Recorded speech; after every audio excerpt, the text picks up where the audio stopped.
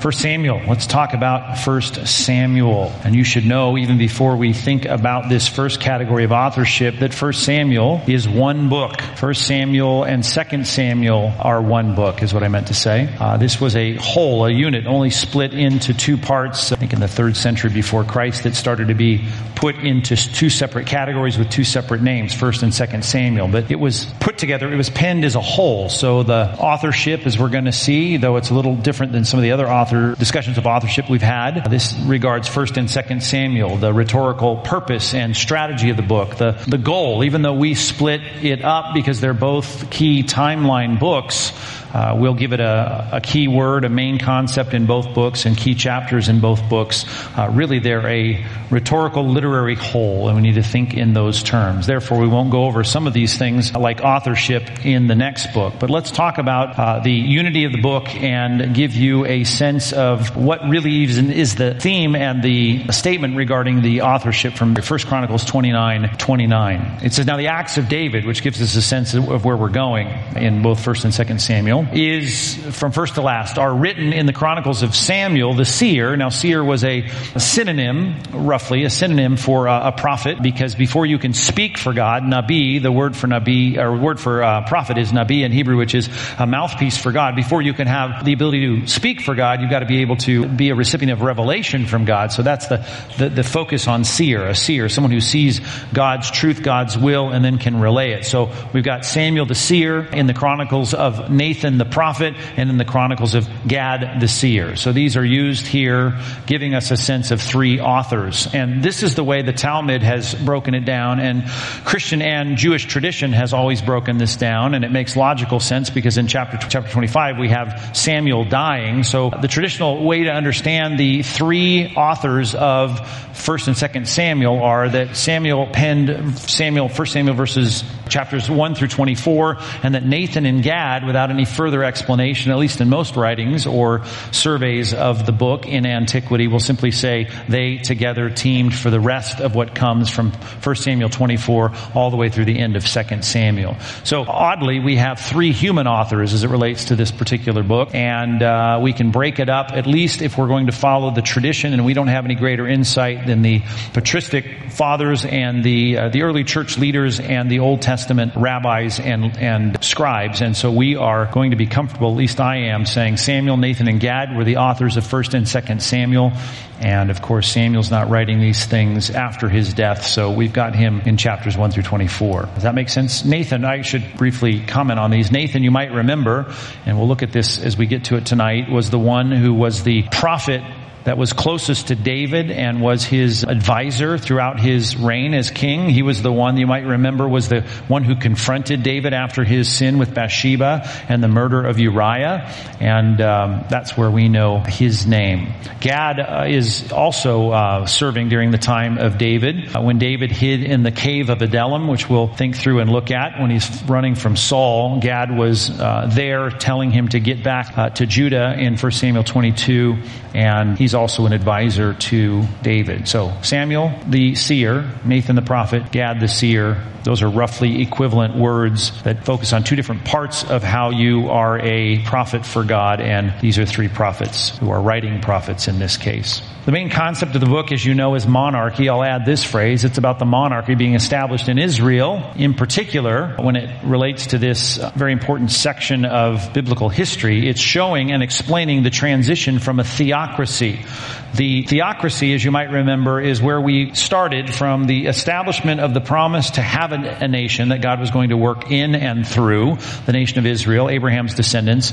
He had no king that was established and no king that was appointed.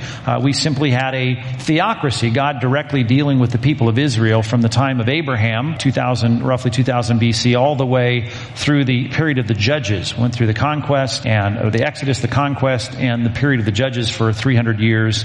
And now we're going to get out of that. This book is about the transition, ultimately to David. And I hate to minimize the first king of Israel, but really that was just a bad warm-up to what God was trying to do in setting up the first king in his mind, first in priority and first in time, at least in terms of the legitimacy of what God wanted in the throne, to David. So we're talking about going from a theocracy to a monarchy, in particular to see David established in the throne. This highlights the transitional figure. If we're going to break this into halves, which hasn't been done when it was originally written and studied, but after the 3rd century before Christ, it was studied independently. We're going to say 1 Samuel is going to focus a lot on the transitional figure from the theocracy to the monarchy, and that is Samuel, a very important figure. It describes the first 2 kings, at least chronologically, the first 2 kings, Saul and David. King Saul, the first king of Israel, and David, the second king of Israel. And that's all we get through in 1 and 2 Samuel. That's how 2 Samuel ends, with the death of David. Key chapter is 1 Samuel 8, as we established the first time we were together here on Thursday night in the overview. We laid out all those timeline books, the key foundational books, and we said we need to remember that 1 Samuel 8 is the key chapter in the book of 1 Samuel, because that's the book in which Saul is enthroned and crowned as the king. Very simple. We've been through this, but that a little more detail on where we've been in the past. Time frame may be helpful, and these would be good dates to remember, at least the rounded numbers of these dates, and this will help keep our Old Testament in place. As a matter of fact, by the time we're done with Old Testament survey, I should be able to throw out any familiar Old Testament character, and you should be able to tell me where it fits in the timeline, at least from Abraham forward. And that would be a good little quiz to have maybe on our last night, and we'll see how you test on that. But to give you a rough and dirty number, let's say 2000 BC, and all these dates are BC, of course, in the Old Testament. I don't take the time to write those letters down if you're new with us. But 2090 was the call of Abraham to leave Ur the Chaldeans, to come up the Mesopotamian valley, and to head over the top of the desert and through Syria and down into what would eventually become the promised land, the land of Canaan. As a sojourner, he never received the promise of settling there, as we saw in the book of Hebrews chapter 11. So 2090. The Exodus, of course, is a number that you should remember. 1445 BC. That is when they finally were released from slavery in Egypt, and Moses led them out.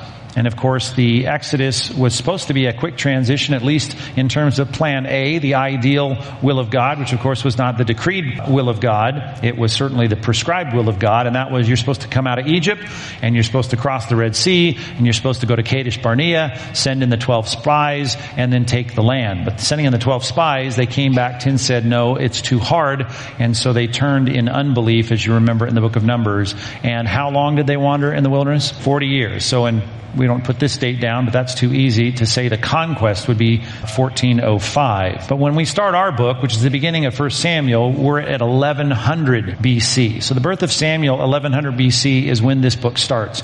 And though there has been some question, and I touched on it briefly, about 2 different theories regarding the Exodus, from now on, there's unanimity in terms of scholarship on the dates, at least, well, for the most part. And there's always someone who's argumentative and pugnacious about it, but there's unanimity for the most part in terms of the scholarship of all these dates. So they can be very specific at this point, which, by the way, the dating is very hard because no one signed their checks, 1,000 years before Christ, 1100 BC, so that makes perfect sense. So they were always dating things based on the establishment of kings and dynasties, and especially in Mesopotamia and in Egypt.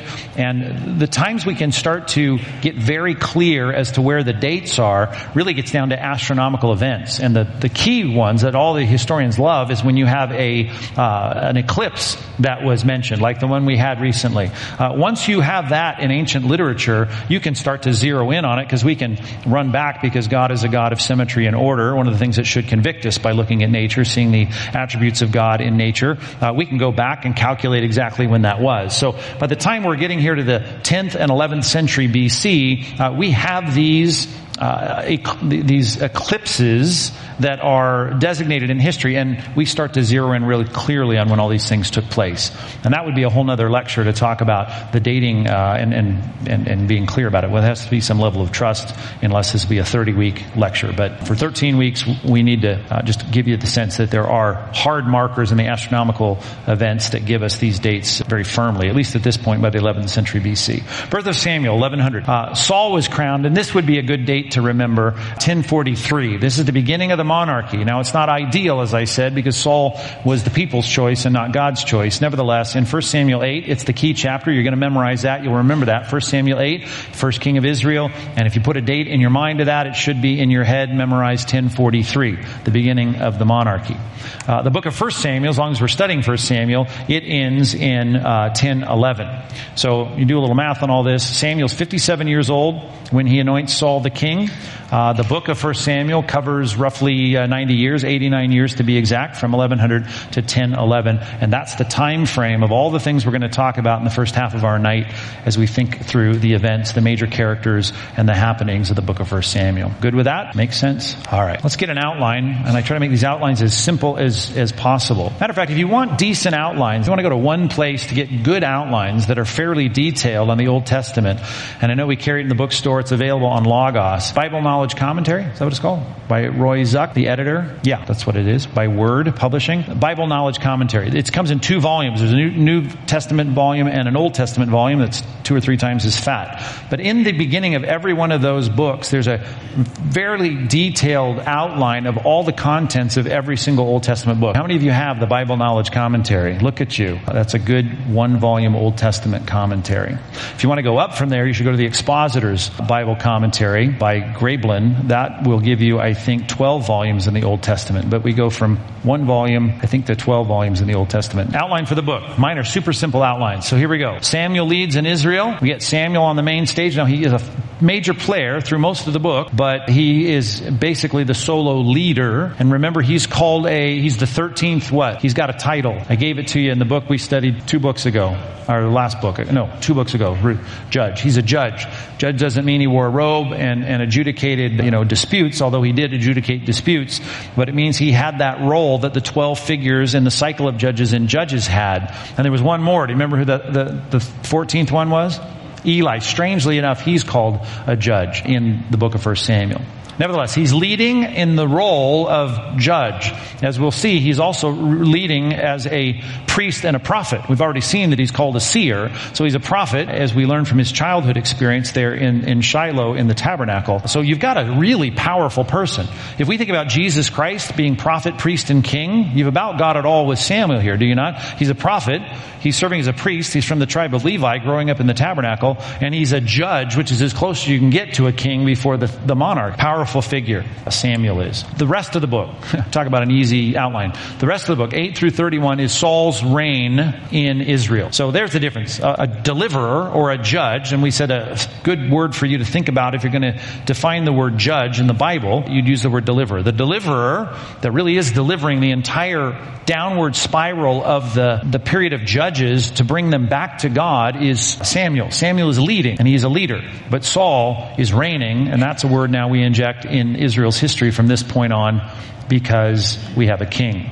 Now, let's break that down into a few categories, 4 of them. Saul's ascendancy, he rises to the throne. And the reason I thought about the Bible Knowledge Commentary is I stole that word from one of their many titles and breakdowns. I like that. He's ascended in terms of power and ascended in terms of his power, his base, his establishment, his legitimacy in the eyes of the people. Of course, he wasn't God's first choice, but that's what you're getting in chapters 8 through 14. Then there's a pivotal chapter in chapter 15. A lot of bad things we're starting to, show in the poor character of Saul and his bad judgment. He was relying heavily on Samuel because Samuel was the one who had the wisdom and the smarts and, of course, the insight as a prophet. But chapter 15 is pivotal in where he's officially rejected by God as the king. Doesn't mean he leaves the throne. As a matter of fact, now we have the parallel story, which we saw in Chronicles, the entire book of 1 and 2 Samuel, we think he's referring to when he talks about the Chronicles and the lifetime of David. We've got David now rising in ascendancy during the reign of of Saul. Now, he's not the king, and he's not a co-regent, as we will say in the book of Kings and Chronicles when we get there, where two people are reigning at the same time. Usually in a dynasty, a father and a son reigning simultaneously. It's not a co-regency, but he's certainly picking up steam, and he's already been established as the king in God's eyes. He's been anointed, but he hasn't ascended the throne. But he is ascending, just like I'm using the word in Saul's case in chapters 8 through 14, by becoming established in the minds of people. Remember, they were saying, Saul's killed his thousands, but David is 10,000s. And as a military leader coming out of the period of the judges, that meant a lot. That was the whole point of the deliverer, and certainly that's the reason they wanted a king, was to have someone that would go into battle for them. And so David was having a better resume in terms of leadership in Israel. And then we see, as this makes nice symmetrical sense, Saul's demise in the end of the book, chapters 28 through 31. Of course, he dies there in the end of the book, as we'll survey here in a minute. So Samuel's leading by himself as a prophet, a priest, and a judge. Saul now rises in the leadership of the country, heavy reliance upon Samuel, and he has a few good chapters, if you will, some decent years, at least in getting the people what they wanted. And then he's rejected, and then David, while he's still on the throne, and Saul is losing ground, David is gaining ground, and then Saul dies in the end of the book. And that became a good place to split the book into half, even though it wasn't initially 2 books. You're following me on all that? All right, let's deal with some of these main characters. We'll talk about Samuel, we'll talk about Saul and David as we survey the book. Samuel's name is interesting. I don't know. We don't always do this, but sometimes the names are interesting. Hannah names him Samuel. El. What did I tell you? Every time you see El at the end of a Hebrew name, or a Hebrew word for that matter, if it's transliterated, it stands for Elohim. Elohim is the most generic and common word for God. Not the most frequently used word. The most frequently used word for God is Yahweh, because that's his proper name. But his name, his title, is Elohim, God. And Shem is the word for name. You're used to the word, maybe if you study Old Testament, Shema. Shema is hear, from the statement there in Deuteronomy 6, Hear, O Israel, Lord our God is one. The Jewish people call that the Shema, because the word in Hebrew starts that Shema. And a lot of people will say Samuel means God hears, because she wanted a child, she was infertile, she cried out for a child, and God gave her the child. But technically, it's the word Shem, which is the word to name. So the literal translation is, his name is Elohim, which we're assuming the pronoun there is not Samuel, but God. God's name is God, which is not his proper name, but his title. But it sounds like heard by Elohim, and that's what a lot of your study Bibles, depending on which one you have, might say, or if you just have a textual Bible with a footnote, a lot of those Bibles like to give you what the names mean, and they'll probably say, some of them will say heard by God. Samuel's name, for what that's worth. Role. His role, of course, is he's the final judge. Now remember, the judges, every time you hear the word judge, you should think dark season, it's a bad time. It was a spiraling descendancy into just a moral morass. It was a bad period of time. It was the worst. When the guys were heroes, they ended up sacrificing their daughters, right? I mean, when things were going on in terms of learning about a Levite in the book, he's chopping up his concubine and sending them throughout the 12 tribes of Israel. It was a terrible, terrible, terrible time. And even the heroes were bad characters. So, dark season. And all of this is going to change. There's a significant character on the scene. His name is Samuel, and Samuel is the most significant prophet since Moses. And remember, Moses is on the scene in 1445. We're now approaching the first millennium BC. We've got hundreds of years without a significant prophet, without someone coming on the scene and speaking for God, being the Nabi, or the spokesperson. If God wants to speak to his people, it was a rare occurrence, and he was doing it in the book of Judges occasionally through a supernatural encounter like the angel of the Lord showing up. But in terms of the regular teaching and feeding of the people with the knowledge of God, it was in short supply. But here comes Samuel, and he's going to be that person. Now, you know the story, of course. He's from a Levite family, and Elkanah and Hannah does not have a child. And I know you're all studying this in men's and women's Bible study, with a rival wife that is never a good idea. And so she has children, and Hannah can't. And so Hannah is crying out to God finally, which took her some time to finally do that. But she's at Shiloh, which was where the ark is, which is interesting. Another key factor in this, we don't itemize or break this out, but the ark is a key key item of furniture that now takes its place in the book of Samuel. It comes out of obscurity. We don't learn much about what's going on with the ark in Judges. We got 300 years. Now think about that. Like I said last week, the history of America is shorter than that period of time. That's a long period of time. And we don't have the Ark of the Covenant playing the central role. You had all that regulation and stipulation regarding how you're supposed to worship in the tabernacle. And the tabernacle is the tent version of the temple. And that was supposed to travel around in the desert. And then as they entered the promised land, you'd think it would play this central role as the worship center. Well, it hasn't. And we don't even know where it is. And it shows up in the book of 1 Samuel in a city called Shiloh, which is north of Jerusalem. That's an anachronism because Jerusalem wasn't called Jerusalem quite yet, but it wasn't even occupied by Israel yet. But north of Israel, Shiloh, you had this city where the tabernacle was. And here you have a Levite, Hannah, and Elkanah having a child after Hannah's infertility. And she prays at Shiloh. Eli sees her, thinks she's drunk. You remember the story. Basically, he says, you're going to have this child. And God, in essence, promises that child to Hannah. And she has the child. And she ends up giving him over to the Lord, which is an amazing concept. If you think about you wanting something so badly, you get it. You so recognize it's from God that you do what the Bible has always taught. And that's not going to happen very often in this dark period of this moral morass of Judges. She's saying, I'm going to practice the principle of first fruits in the most dramatic way. My kid is a Levite. I'm a Levite. The priests are Levites. Eli is. We're going to take my child, the Levite, and I'm going to give him up to God by faith that God is going to provide more children if my whole heart's desire was to be a mother. What an amazing act of faith from this woman who's bringing this child and giving her to the worship center. So Samuel grows up in the tabernacle at Shiloh,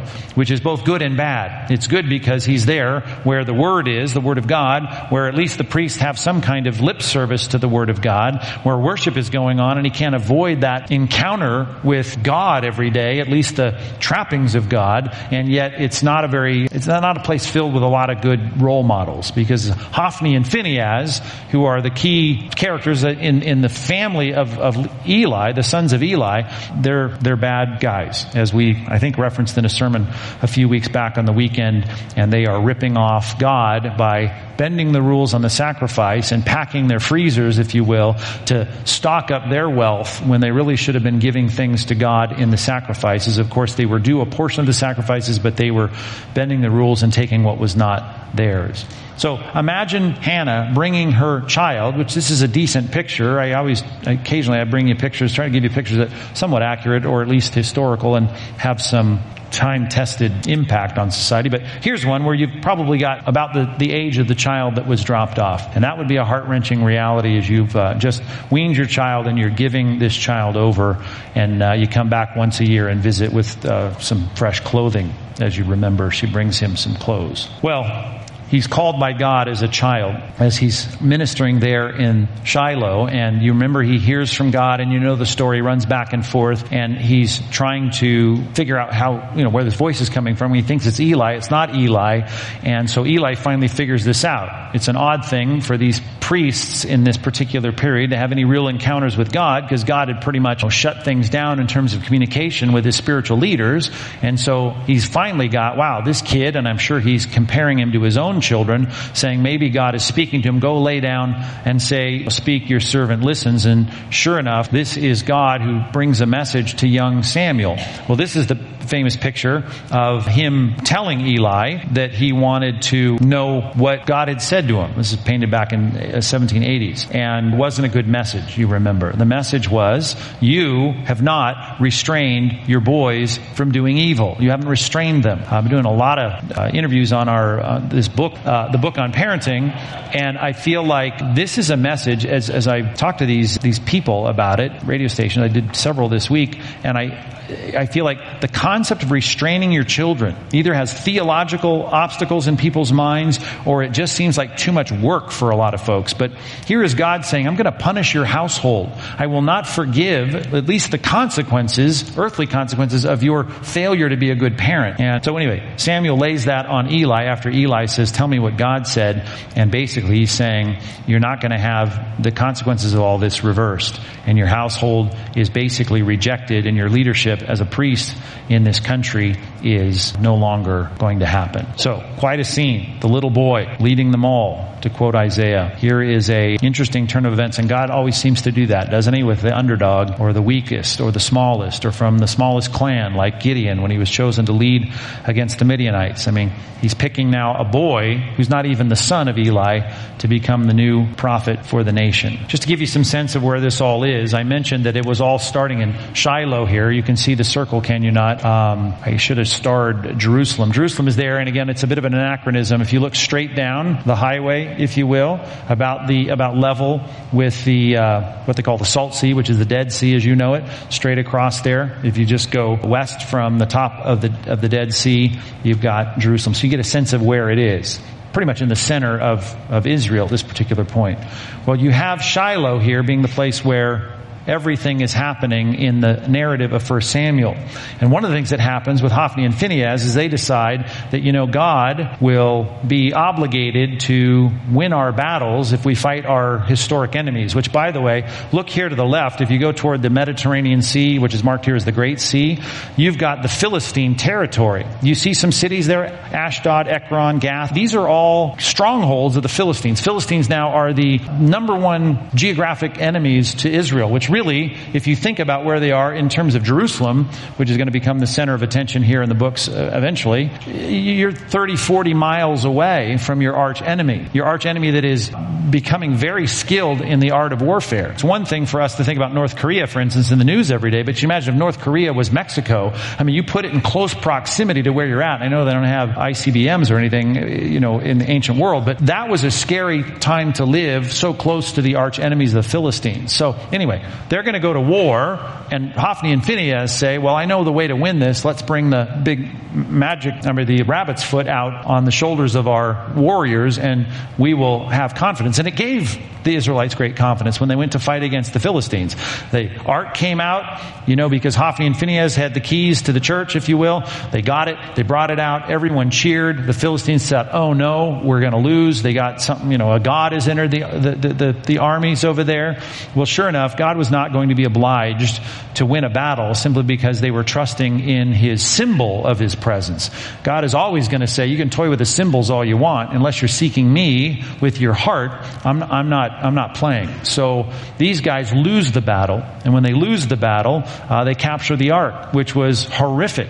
I mean, to have the ark, which was the centerpiece, and now with some kind of at least growing interest in spiritual things, if you will, in the nation, you've got the ark now captured by the Philistines. So they have this battle right here, and I move the circle over there for you. The ark is captured by the Philistines, and they take it all the way down here, down the coastal highway to Ashdod. Ashdod is where the temple of Dagon is. Dagon shows up in a couple of places. They had a temple of Dagon at Bethshan. We'll talk about that in the next book, or the end of this book. They had a temple of Dagon, one of the Philistine gods, here in Ashdod, the big one. I mean, right in the center, the hub of the Philistines' territory. And the story, of course, you might remember, is that 1 Samuel 4, when he brought the news that they had captured the ark, that Israel had fled before the Philistines, there had also been a great defeat among the people. So the armies were lost, and we had to retreat. Your two sons, now they tell Eli, are also dead. Hophni and Phinehas are dead. And the ark of God had been captured. That was just too much to take. As soon as he mentioned the ark of God, Eli fell over backwards from his seat by the side of the gate, and his neck was broken, and he died. For the man was very old and heavy, and he had judged Israel for 40 years. There's, by the way, where we get the designation that he was termed and understood by the people as a judge. This, by the way, remember when Phinehas' wife was pregnant, she was just about to deliver the baby. She has the baby, and she finds out, my father-in-law is dead, my husband is dead, my brother-in-law is dead, they've captured the ark, we lost the battle, and our armies are returning, all bloodied and defeated. And she has the baby, and she names him, do you remember what she named him? Ichabod. Ik in Hebrew is the negation, like no. And kabod, there's a word you should know. Kabod is the word for glory. And again, the whole point of the Ark of the Covenant was to be a symbol of the glory of God, the presence presence of God. Kabod means weight, the weightiness of God, the importance of God. That's why it was so important, this box, to be in an important holy place, not to be brought down to warfare as a rabbit's foot. And the kabod of God now was gone, the glory of God, at least that symbol of it. And of course, it was a much broader statement than that. The glory days of Israel, they had long since been gone, but now the box is gone. That's gone. She has this child, calls him Ichabod. The glory has departed is how usually your notes will translate it and tell you what it means. And so Ichabod. You still hear that word today. Matter of fact, I looked that up today and they've used that in several modern things that I'm not hip to, but nevertheless, Ichabod. So what happens? They take the ark to the temple of Dagon. They put it next to Dagon. And you remember the story? Dagon, the big idol, falls over. Keep putting him back up. He falls over again. His hands break off and his head breaks off. And they're like, oh man, we got big problems. And then something breaks out because of how they respond to it. Was probably something akin to the bubonic plague, with tumors carried by an increase of rats, and usually, as they would say today, in retrospect, transferred by the fleas of rats. And so you had this great horrific pandemic break out among the Philistines. And so they said, we're done with this box. So back to my map. So they take the box from the temple of Dagon and they start sending it back to Israel. It ends up at Gath. Things don't go well there. That's a Philistine city. They take it up to Ekron, another Philistine city. Things don't go well there. And they finally make their way from Beth Shemesh to the house of Kiriath Jearim, which is a Jewish city, and when that happens, everybody's blessed there. So you got the box in the hostile territories, and God curses the people. When the box makes its way back, because they put it on a cart, put these oxen on it, carried it back to Israel, and by God's providence finds its way back, and the Israelites said, just leave it there. And it stayed there for years in Kiriath Jearim, and everyone was receiving the blessing from God for having the box there. Interesting story. And again, it shows you there was not a central place. It wasn't like, man, that's got to be back in the tabernacle, back where it belongs. Interesting period, which you can see a lot of the overflow of the horrific, scene, what I call it, the morass of morality from the time of the judges. All right. After that scene, now you got the box back in Israel. You've got people now recognizing that you can't use the box the way that they were using the ark as a rabbit's foot. Samuel starts to establish himself in these years as the leader. Samuel, I'm just quoting now from 1 Samuel 7:3, said to all the house of Israel, look, it's time for you to return to the Lord. And this is a lot of what his preaching was about. And here's just one snippet of his preaching historically. Return to the Lord with all your heart. Then put away all your foreign gods, the Ashtaroth from among you, and direct your heart to the Lord and serve him only. That was always the problem. People wanted to deal with the forms and the functions and the symbols, like the army carrying the box out into battle. He says about your heart. Where's your heart at? Where's your mind? Where's your spirit? Where's your heart? And turn to the God. Direct it to the Lord. Serve him only. And then he'll deliver you out of the hands of the Philistines. The people put away their Baals and the Ashtaroth, and they served the Lord only. His preaching was becoming very effectual. Samuel judged, there's his word, or the verb showing us that was his role, leading, delivering. He judged Israel all the days of his life, and he had a circuit here. He went on a circuit year by year to Bethel, Gilgal, Mizpah, and he judged Israel in all these places. He would go and adjudicate whatever needed to be done. He would preach. He would lead the people. He would turn their hearts toward God. And then when he returned to Ramah, for his home was there in Ramah, that was base of operations, and there also he judged Israel, and he built there an altar to the Lord. So he's serving as a preacher, a prophet. He's leading worship and setting up a worship center here in his home at Ramah, and serving as a priest. And he's a prophet and a priest and a leader, a judge, powerful man. All right, let's talk about Saul a little bit. When people read the book of 1 Samuel, they often say, well, even as I've depicted, but they get the wrong idea. Well, God didn't want them to have a king, and they wanted a king, and so they got this bad king, and God had to fix it by giving them a good king. You need to remember that a king was always in God's original plan for the people of Israel. Don't forget that. Jot this reference down. Deuteronomy 17:15 is just one example of this, and I just jumped into the middle of this, but you could read the whole paragraph that talks about the king, and it goes on to talk about all the things the king should be and do, including writing the scripture down for himself, so he has his own personal copy. He's going to act as a scribe for a while. exile to copy the book of the law, which are the first 5 books of Moses, so he can learn to do them, get it into his heart. But as this passage says, he says to the nation, long before it happened, you may indeed set a king over you, plural, y'all, whom the Lord your God will choose. And I just pick out that sentence because that was the problem. Though God did technically choose Saul, this was a king that they chose. But you need to remember, it wasn't the problem that they had a king. In time, they were going to have a king. God's plan was for them to have a king. The problem was they were going to get the wrong kind of king, and I guess you could argue it was the wrong time for a king, because at the right time, they would have been ready to choose the right type of king, and for the wrong reason. Now you got to be careful, because I know easy to summarize the words of 1 Samuel and to put it this way, that they wanted to be like everybody else. And that's true, they did. But even in Deuteronomy, it says, I know all the other nations are going to have kings, and you should have a king, and you should do what you do in your land with a king on a throne. It's just got to be the king that I choose and the king that I want. So it wasn't just that they had the concept of saying, well, we're going to be like the other nations. We're a big nation now, and big nations have kings. It was that their motive was wrong, and I think it's hinted to in this passage. It starts with, and I didn't add this before the ellipsis, but to be like other nations. Okay, that's not the problem necessarily, but it's what you want. He says, we want our king to judge us. We need a leader, and we want it to be a king that's a leader. We don't want these judges, and we don't want these priests and these prophets. We want the regal king to be that leader, which of course God knew that the reason he wants priests and prophets to be the leaders is because he wants to see that God himself is mediating through these prophets and priests. And it's not like the other nations where you have the autocratic and despotic and speaking the rules, and that's all there is, this power vested in a person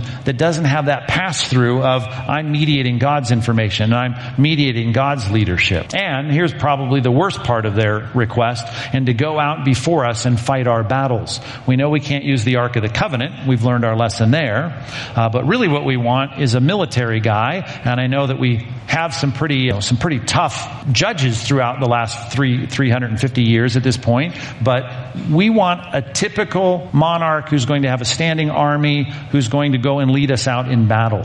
This showed, I think, a lack of their faith in the fact that not only God was going to be their leader, mediated through the priests and the prophets, but you know what? When it came to warfare, I'll take care of you.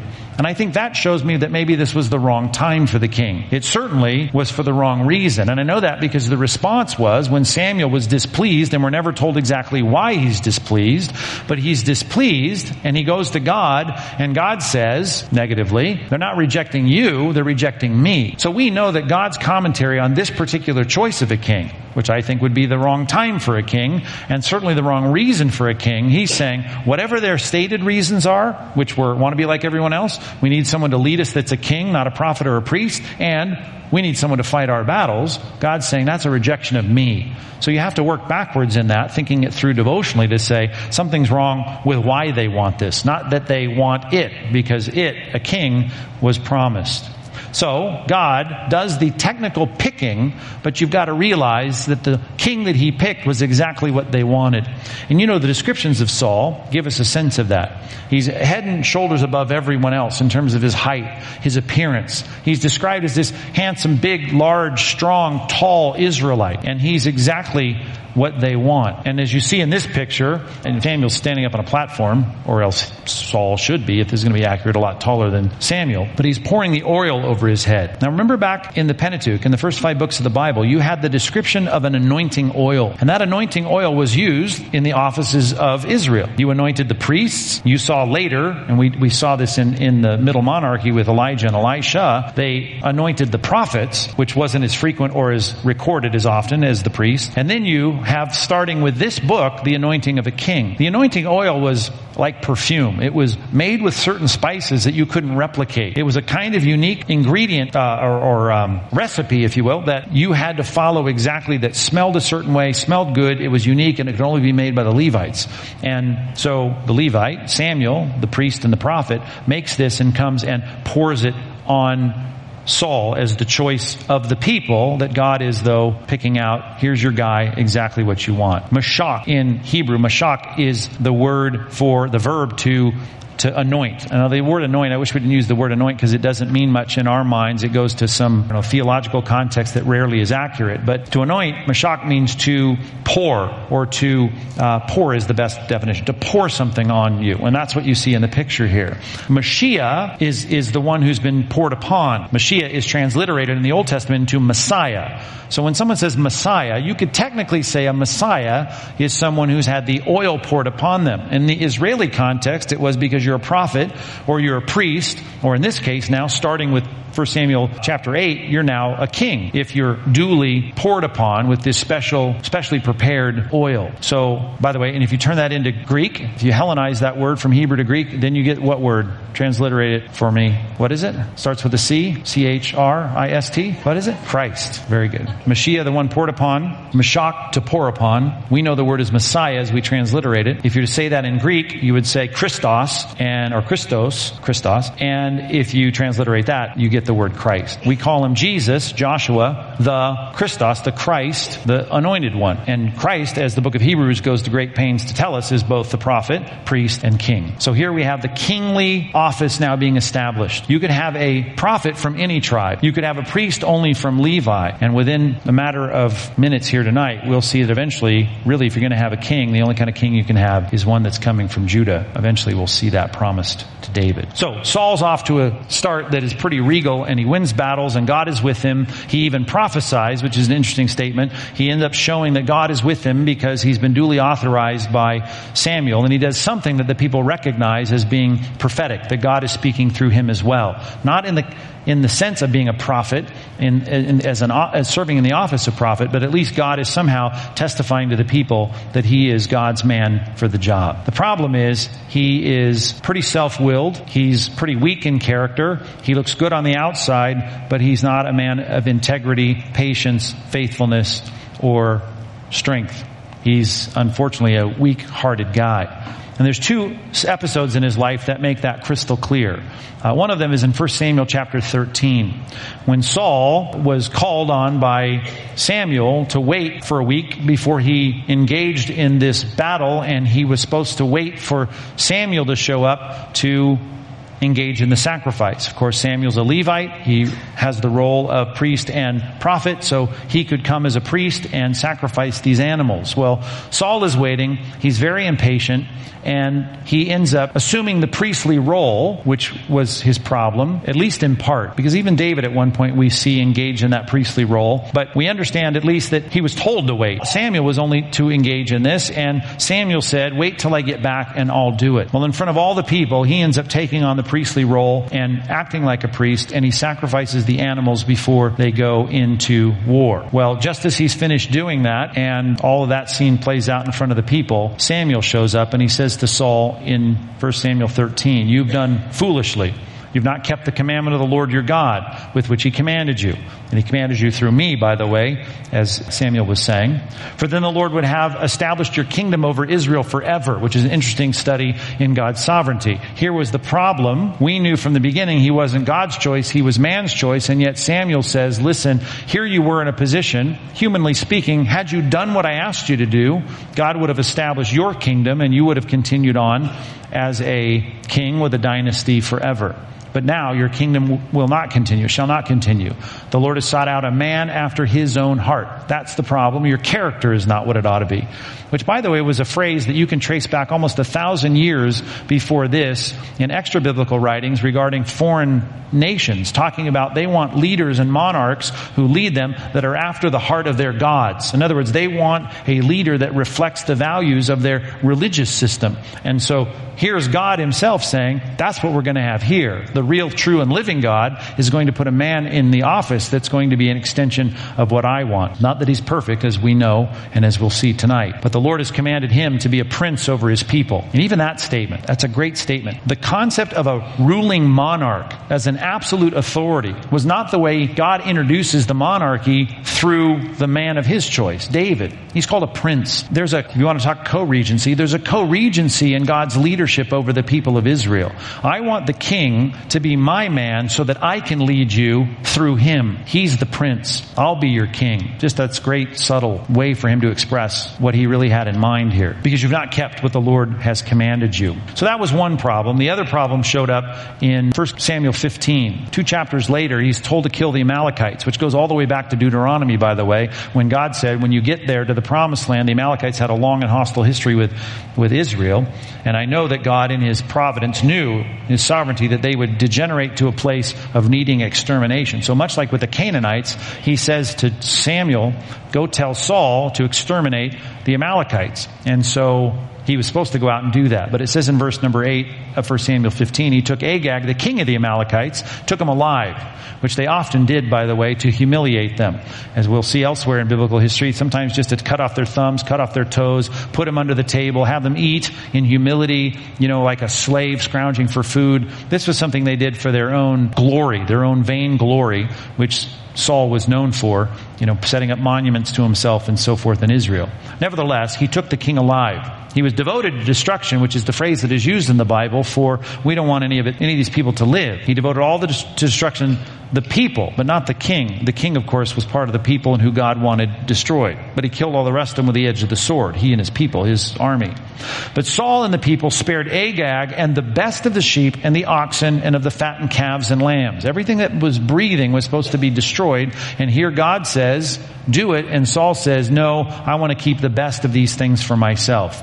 I want what is good. Good for my resume. I got the king. Now I can humiliate and all the stuff. That's going to make me rich. Just the good stuff, of course, the best calf, the best oxen. And he wouldn't utterly destroy him. All that was despised and worthless, which is easy, right? Might as well destroy that. He devoted to destruction. So that was a bad decision on Saul's part. And I said, if you remember in the outline, the subpoint to the second half of the book, when Saul is reigning, the pivotal chapter is chapter 15, because at this point, he's officially rejected as the king. Now, he's already on his way to that. After the situation with him assuming the priestly duties and expressly disobeying Samuel, now he's not only sacrificing, but now he's disobeying God as to what he's called to do in battle. So in this situation, it's very interesting. In chapter 15, at the end of the chapter, he is repentant. At least he says he is. And he says, I want to be pardoned.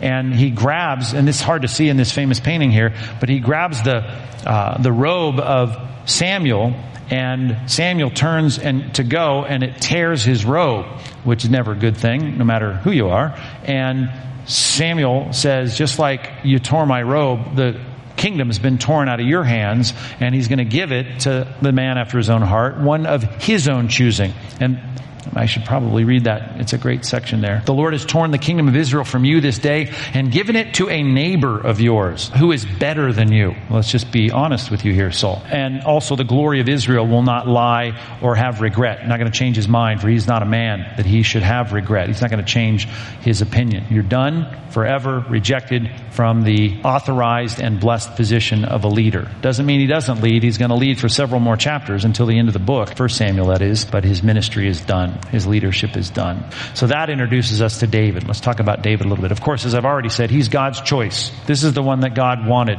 Chapter 16, when Samuel's like, it's terrible that Saul is rejected, the Lord says to Samuel, which he says to a lot of people in the Bible who are struck with grief, a lot of times you have your mourning, you have your grief, it's time to stop grieving, time to start working. Like at Ai, do you remember I mentioned that last time?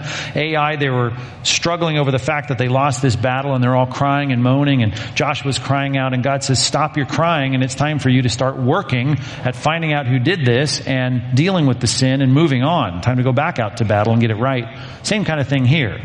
Samuel is frustrated. And he says, how long are you going to grieve over him? I've rejected him. Let's move on now. Fill your horn with oil and go. I'm going to send you to Jesse the Bethlehemite, for I have provided for myself a king among his sons. Which is interesting too, because you know where Elkanah and Hannah were from?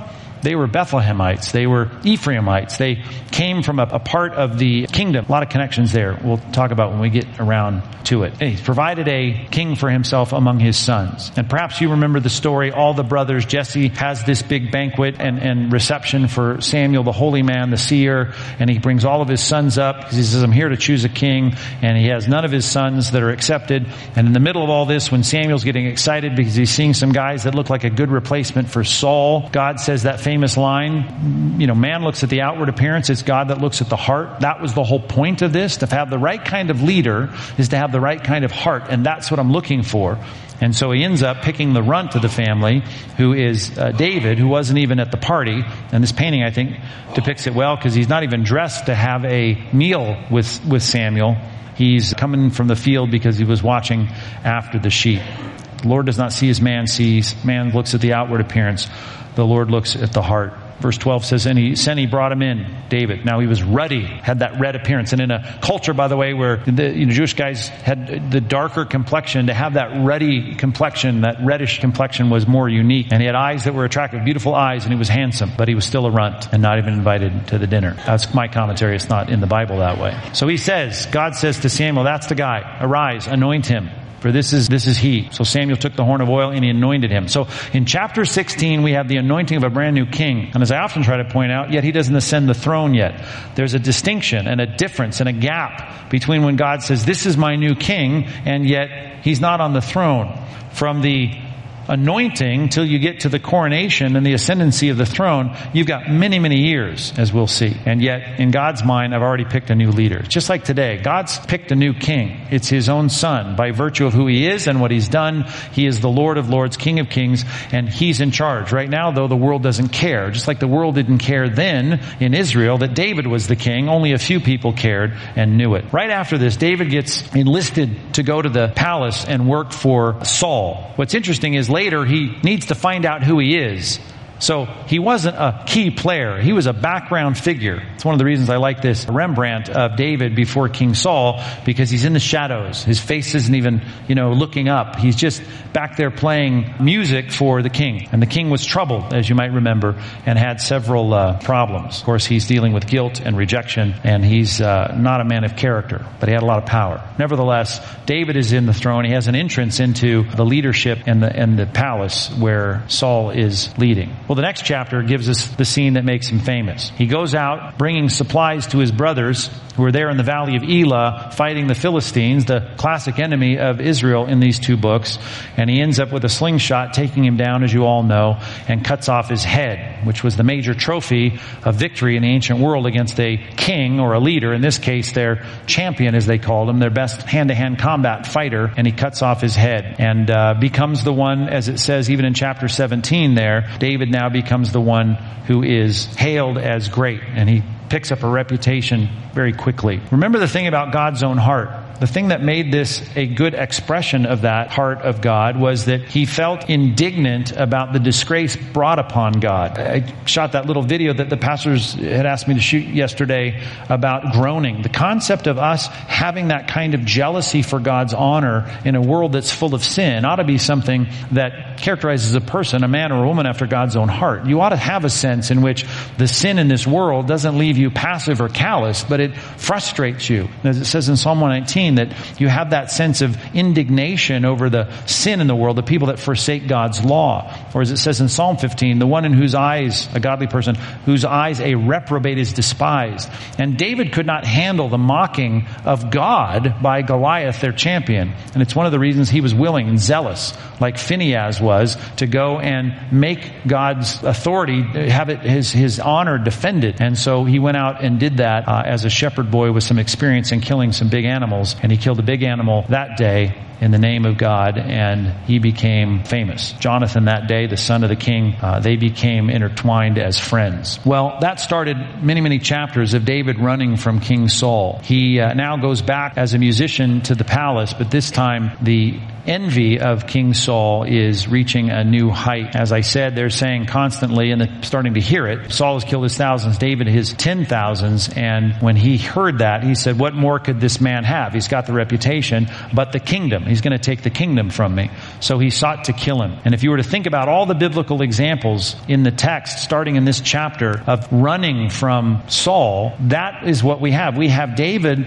living on the fringes of society while Saul, who has all the power and all the armies behind him, is running. If you've been to Israel with us, or if you're going this next time that we go, we usually go to En-Gedi there, which I've circled, which is one of the hiding places of David, where God refreshed him. And it's great. One of the best stops I think that we have outside of the old city, where we go the afternoon out there to the Dead Sea. But this is the kind of life that he had, moving from one little place to hide out to the next. You might remember that scene where he's in the cave. Well, both of these, he's in a cave. He's in a cave hiding, and twice he has an opportunity to kill Saul, but he doesn't. And this is the kind of man he is, and God's trying to show what kind of man he wants on the throne, and that is that he honors the position even though he doesn't like the person, and even though the person is hostile toward him. And twice he ends up sparing his life, even though one time in cutting off the edge of his cloak, he felt convicted in his heart over that he shouldn't even have done that because it was a disgrace to the king. You might remember he ends up in a place called Adullam. And I often quote this when I talk about being the underdogs following the real king when the rest of the world's following the king they think is the king,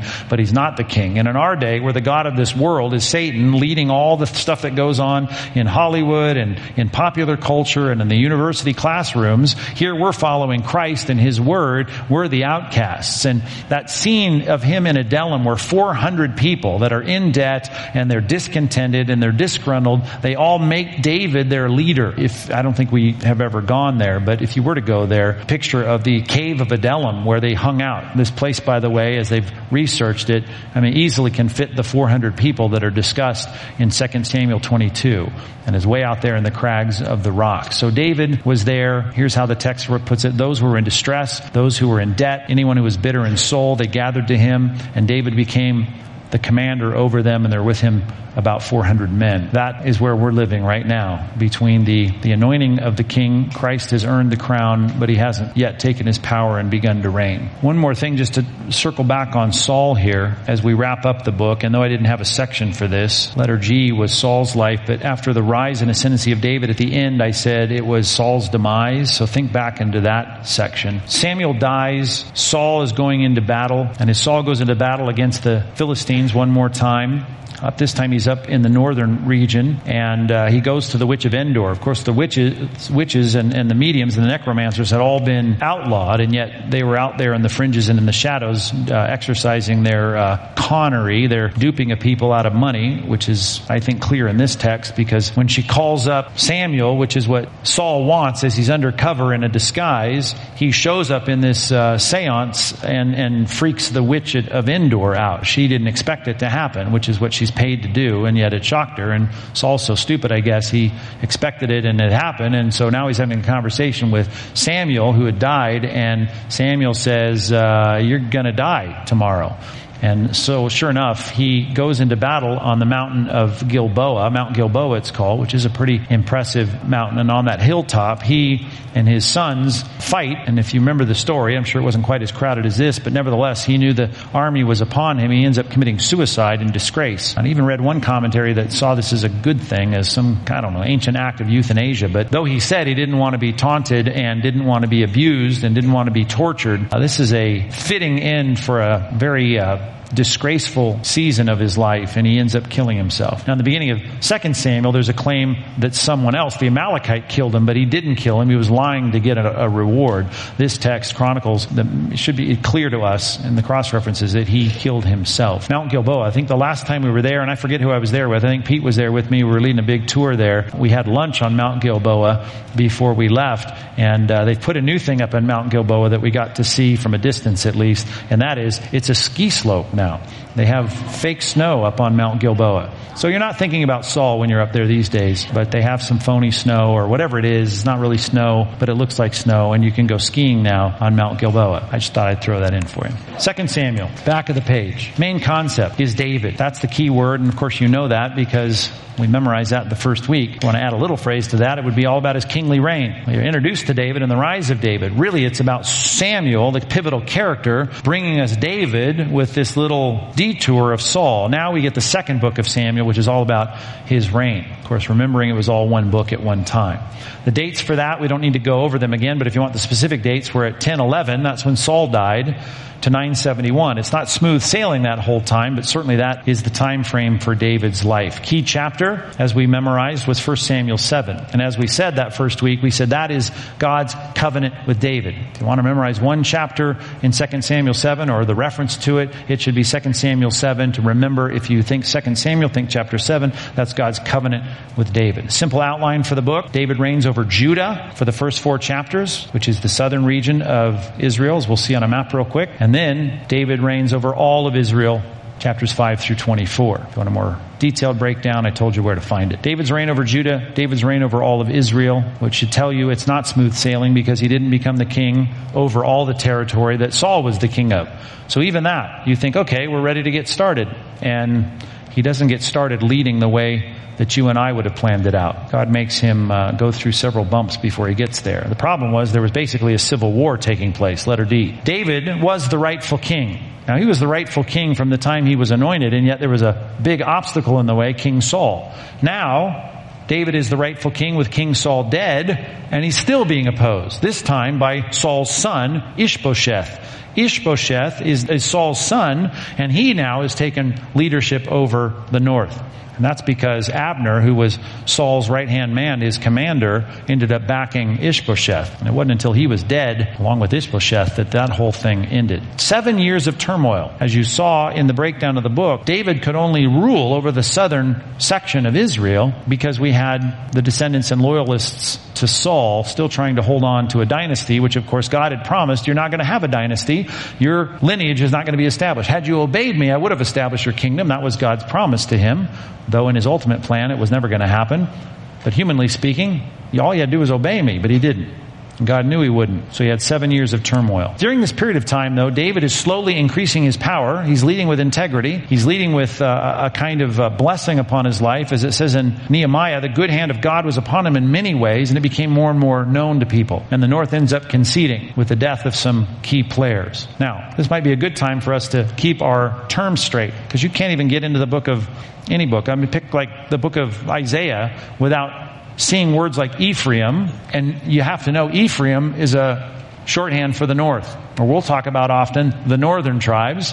We'll talk about the 10 tribes. All of that is referring to everything north of Ephraim or everything north of Judah. That is the northern tribes called Ephraim. Benjamin is really the dividing line. Judah is everything south. Now the kingdom's going to split, as I told you in the first night. So we're going to have this division in the future. We're getting a little preview of it now when David is struggling to become the leader over all of the United Kingdom. Now here's another problem, and I should make this clear because the terminology is important. And that is that when I say the word Israel, I could be referring to, and I'm saying that because the Bible uses the word Israel, sometimes referring to the whole of Israel, north and south. Sometimes it uses the word Israel just to talk about the north. When the context is Israel and Judah, then we know we're talking about north and south. If it just says Israel, depending on the context, we may be talking about the whole thing. And that is a little confusing. But I'm warning you that that's the way it's done and the way it's referred to. So now we know. And again, look at the Philistines. Look at how much territory there on the west coast of the Mediterranean. I mean, this is tough. And David's going to solve all that. But right now, we have this division, and he's only ruling down south in Judah. From Hebron primarily, but that's all going to change. The city of Jerusalem, because he's going to take a new capital. After the 7 years of basic struggle and civil war take place, David is going to become the king over the whole thing. When the north concedes and basically says, okay, we see the value of a unified nation, David takes a new capital, the city of Jerusalem. Now on a lot of maps you'll see the word Jerusalem, but before David takes it, it was known as the Jebusite city, which was a Canaanite city. It was one of those strongholds that was there, as it said in Joshua, that they didn't clear out. And they didn't clear out, and it became a real thorn in their side, even in, let's use the word of the Bible, because they didn't clear out all the Canaanites. Well, Jebus, or the Jebusite city, was one of those. There's a lot of words for this, and we're going to learn more about Jerusalem in other books as we move forward, but at least at this point, you'll even see it in the book of 2 Samuel, the word Zion. Zion was the eastern ridge of the city. It was a physical part of it. It was a mount, if you want to call it a mountain. It's not really a mountain, a hill, the mountain or the ridge of Zion. It's used that way as a geographical term. It drops out of usage for the most part as a geographical term and becomes the idealized word for Jerusalem as a whole. An idealized term, and I mean that almost as a consistently eschatological description of the future Jerusalem that's coming, that's based on the Davidic covenant, as we're about to see. But you need to know, you'll see the word Zion. If you see Zion, depending on where you're at in biblical history, it could mean the idealized city of God, or it could mean the Eastern Ridge in Jerusalem, or it will be talking about the future coming kingdom, Zion. You'll see it a lot in the poetic sections of the prophets. It's captured by David, and it's called then the city of David. Now that's confusing. Confusing because when you read Luke 2, this Christmas, I'm sure you'll hear it. It's always in our play. Some kid will read from memory Psalm 2, and it'll say, born to you this day in the city of David is Christ the Lord. What city are they talking about there? Bethlehem, obviously. Well, Bethlehem is called the city of David, and is the city of David because that's where he's from. But this becomes the city of David and is called the city of David. Same title, different reference. The context is going to tell you the difference. Usually the city of David is referring to the city of Jerusalem because he basically founded it when he took it over and finally routed the Jebusites, the Canaanites who lived there in the city of Jebus. All right, I just said that. Bethlehem is also known as the city of David. Now, if you go there, and I hope you do, you should go to Israel and Jerusalem. You need to know, when we talk about the city of David, in the time of David, it was a very small walled city. This was the stronghold of the Jebusites. That's the northern end, outside the city walls. At the top was a citadel. And this is all I say the top because you're rising in elevation as you go from left to right. Really, we're looking here across the city of David. You're looking northwest right here. And if you keep climbing up to the right, then you're going to start to get into the modern city. This will help you. See those walls right there? Those are the Turkish walls of the current city. When you go to Jerusalem, I know it looks like it's from Old Testament times, but they're not. But they look like ancient city walls, and they are ancient by our standards. And so you see that there? Now, the walls I showed you here, that's all south of the current walls. As a matter of fact, if you might remember, the last time I took a crew there from our church, we have to, there's a big street that goes along the south where it says Valley Gate. All of that there in the southern wall. It's like where the southern steps are. I usually teach from that, and we have a little meeting there. You have to cross the street, the really busy street there, to get into another area that's full of homes and houses. If you're going to go into Hezekiah's tunnel, for instance. Now smile at me if you've been to Hezekiah's tunnel and you remember that. You got to go south of that. Well, that's where Jerusalem was then. Not within the old city walls now. Then it was later expanded. Really by the end of the book, we're starting to expand up north, up the hill, to get into the area that we have later. By the time the kings come around, and we'll talk about this as we get to it. So that little sketch of the walls, that's the walls that exist there in the old city today. This is the city of the Jebusites. This is the city that David took.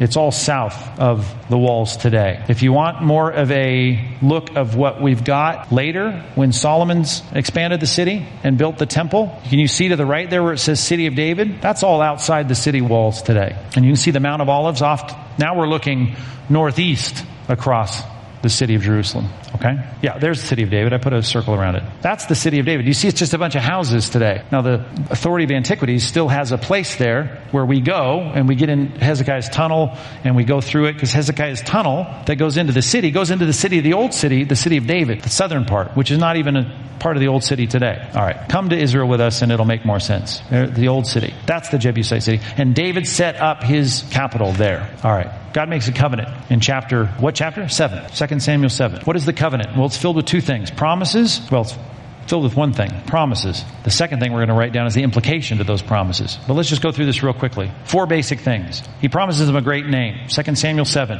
This is all being mediated through Nathan, by the way. Nathan the prophet gives him this promise. Do you remember what started this? He wanted to build the temple. He's looking at his house. If you go back to this picture here, at the top is his palace. And he's thinking, there's no place for the ark. He brought the ark into the city, but I want to build a house, a big palace. Well, Nathan goes, sure, why not? Do it. Do whatever's in your heart. Things are going well for you. God says to Nathan, no, I'm going to have his son build the temple. Primarily because he's known as a warrior. I'd like a man of peace to build the temple. But anyway, so he said, but I got a promise to make him. And the promise is this, you're going to be great. You're going to have great fame. Then he says, you're going to have a land. You're going to have a place. I will appoint a place for my people, Israel. I will plant them. Listen to these words. So that they may dwell in their own place. Couldn't be clearer than that. 2 Samuel 7. I will appoint a place for my people, Israel. I will plant them there that they may dwell in their own place. Well, everyone knew that from the Abrahamic covenant. But he's reiterating that aspect of the land. He says, you're going to have rest. And you'll be disturbed no more. Violent men shall not afflict you anymore. As formerly from the time I appointed the judges over my people. No, I'm going to give you rest from all your enemies.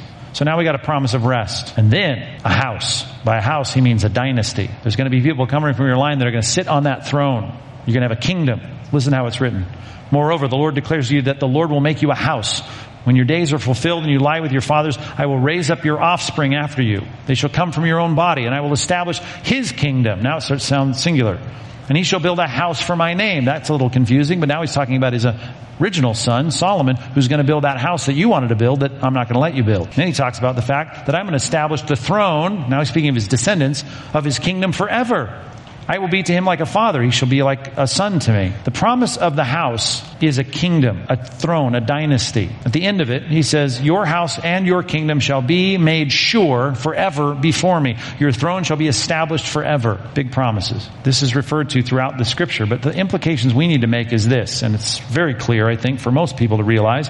Every rabbi saw it. Every prophet saw it. The prophet said, there's a son of David that's coming.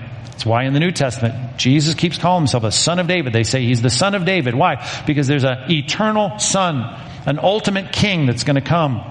Of course, he's going to be one that's going to usher in all this peace. This is the expectation of John the Baptist when he knew that Jesus was the son of David, the Messiah.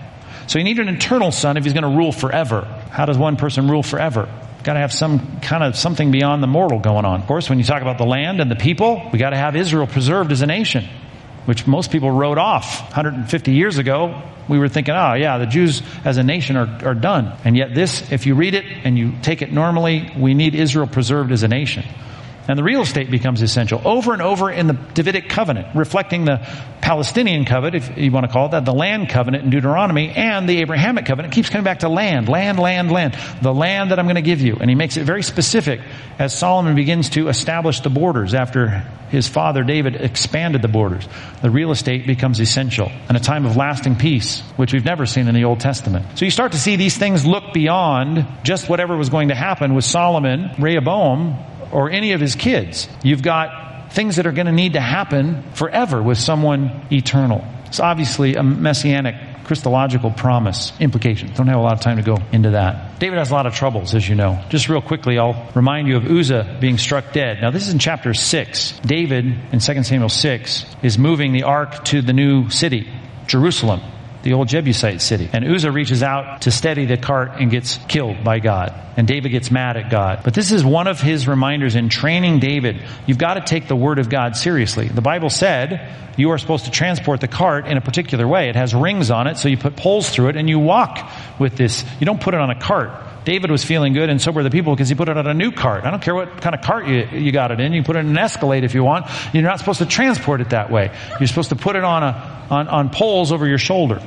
And so one sin of doing it wrong led to another sin of reaching out and touching it, and he was killed. And David learned from that. David's trouble, I don't know, this view is as good as any, I suppose, of thinking through his problem with Bathsheba and Uriah. He's on his palace top when he should have been out to war. At least it starts with that statement of the kings are usually out to war at this particular time, but he stays home. And as many have preached, the idle hands are a devil's workshop. So he is chilling out when he should have been working, and he sees Bathsheba, and you know the story. He impregnates her. He tries to cover it up. He tries to bring Uriah home from the battlefield. He's a more noble man than David is. He won't even go in and sleep with his wife and have, meals in his house because his comrades are out on the front lines fighting. So he ends up having to kill him, only in his sin he has to. He could have confessed and repented. And so now he's a murderer and an adulterer. God says the baby's going to die, and there's going to be rebellion in your family from this point on, which starts a terrible, cascading set of problems for David. Amnon rapes his sister Tamar, you might remember. Absalom kills Amnon for raping his sister. A real mess. Third problem he has is with Absalom's coup, his coup d'etat, trying to take over the nation. He steals the hearts of the people, and David ends up being exiled from his king, his throne. This is an amazing, an amazing chapter in David's life, because he had gone from running from Saul to running in some sense, or at least being cornered by Ishbosheth and Abner. And now he's finally gotten through all of that, ascended to the throne. He's established his kingdom. He's expanded the borders. He's got everything going in his direction. And his son now tries to undermine him and wants his position. And he ends up losing to his own son. And that old picture, I showed this, I think, at Good Friday last year, of Shimei throwing rocks at David, cursing him on the way out of town because he's walking barefoot through the Garden of Gethsemane and up the hill. I don't know if you remember that, but it's a low point in David's life. Well, he goes through all that as part of the punishment that he had because of his murder of Uriah and adultery with Bathsheba. And God says, okay, enough. We're going to take your usurper out. And so the Bible says in 2 Samuel 18 that his son Absalom is hung up in a tree. Remember that? The thickets in the forest, it said, took out as many people as the battlements and the armor and the weaponry of this battle. Nevertheless, Absalom is killed, and David mourns over him. And it's a terrible scene, actually. But Joab has to say to David, because he's so broken up over his son's death, his son who was the rebel, he says, listen, you love your dead son who's our enemy more than you love your people. And that's just a great exhortation from Joab to David, much like we saw in Ai, and much like we saw when God is telling his people to get up and get back to work. And here he was mourning, my son, oh Absalom, my son. And he says, get up, there's work to do. Get back here and do what you're supposed to do. And he says it through Joab, and he does. Lastly, he numbers the troops in the end of Samuel, 2 Samuel 24. Now, we don't know the timing of this, and if you read 1 Chronicles 21, we're not sure where this fits in, and a lot of Bible scholars will put it earlier in the narrative. Nevertheless, it's tacked on to the end of the book as a reminder of God's discipline on David for being a man who, unfortunately, through ease and comfort and prosperity, had changed his values. Remember, David was the one who wrote Psalms like this, Psalm 27. Some trust in chariots and some in horses, but we trust in the name of the Lord our God. He was the one who stood in the shadow of Goliath with a slingshot and said, I'm not afraid of you. I'm going to take you down because you're defying the God of Israel, and I don't need armor to do it. And now, at the end of his life, or at least at some point later in the establishment of his kingdom, he's busy trying to count the troops because he's not secure without a big standing army. And even his commander knew this was a bad decision and tried to talk him out of it. Nevertheless, he numbered the troops. And then he ended up having to choose his punishment. God said, listen, I can turn you over to your enemies for a certain amount of time, or I can punish you directly for a certain amount of time. So you can get all these months, and what was the time frame? 3 months of fleeing from your foes, and they shall pursue you. Or you can get 3 days of pestilence on your land. So consider what you want to do, decide, and let me know.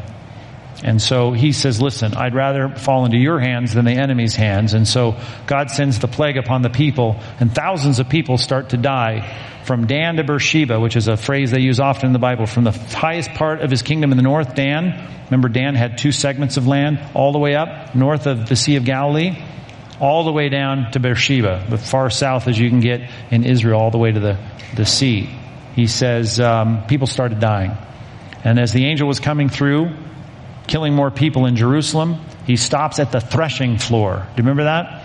The threshing floor was at the top. If you remember the city of David, if you go to the citadel where his home was, his palace, above that, they'd pitched the tent for the Ark of the Covenant, and beyond that was the threshing floor. A threshing floor is a place where you need to be at the top of a hill where the wind can come up, and as you throw the grain up in the air, the wheat up in the air, you separate the chaff from the wheat. And so you've got this perched up place. Matter of fact, this picture is looking south toward the city of David.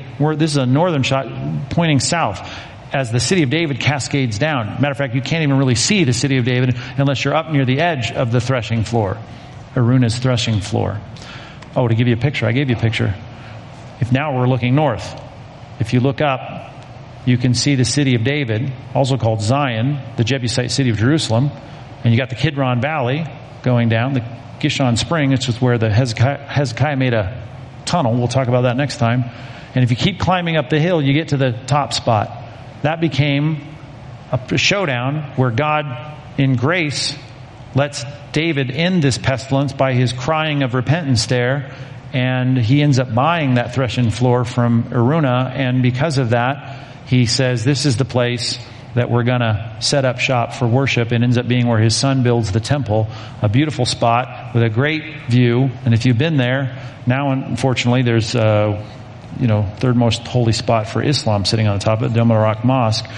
But one day there will be a third temple there.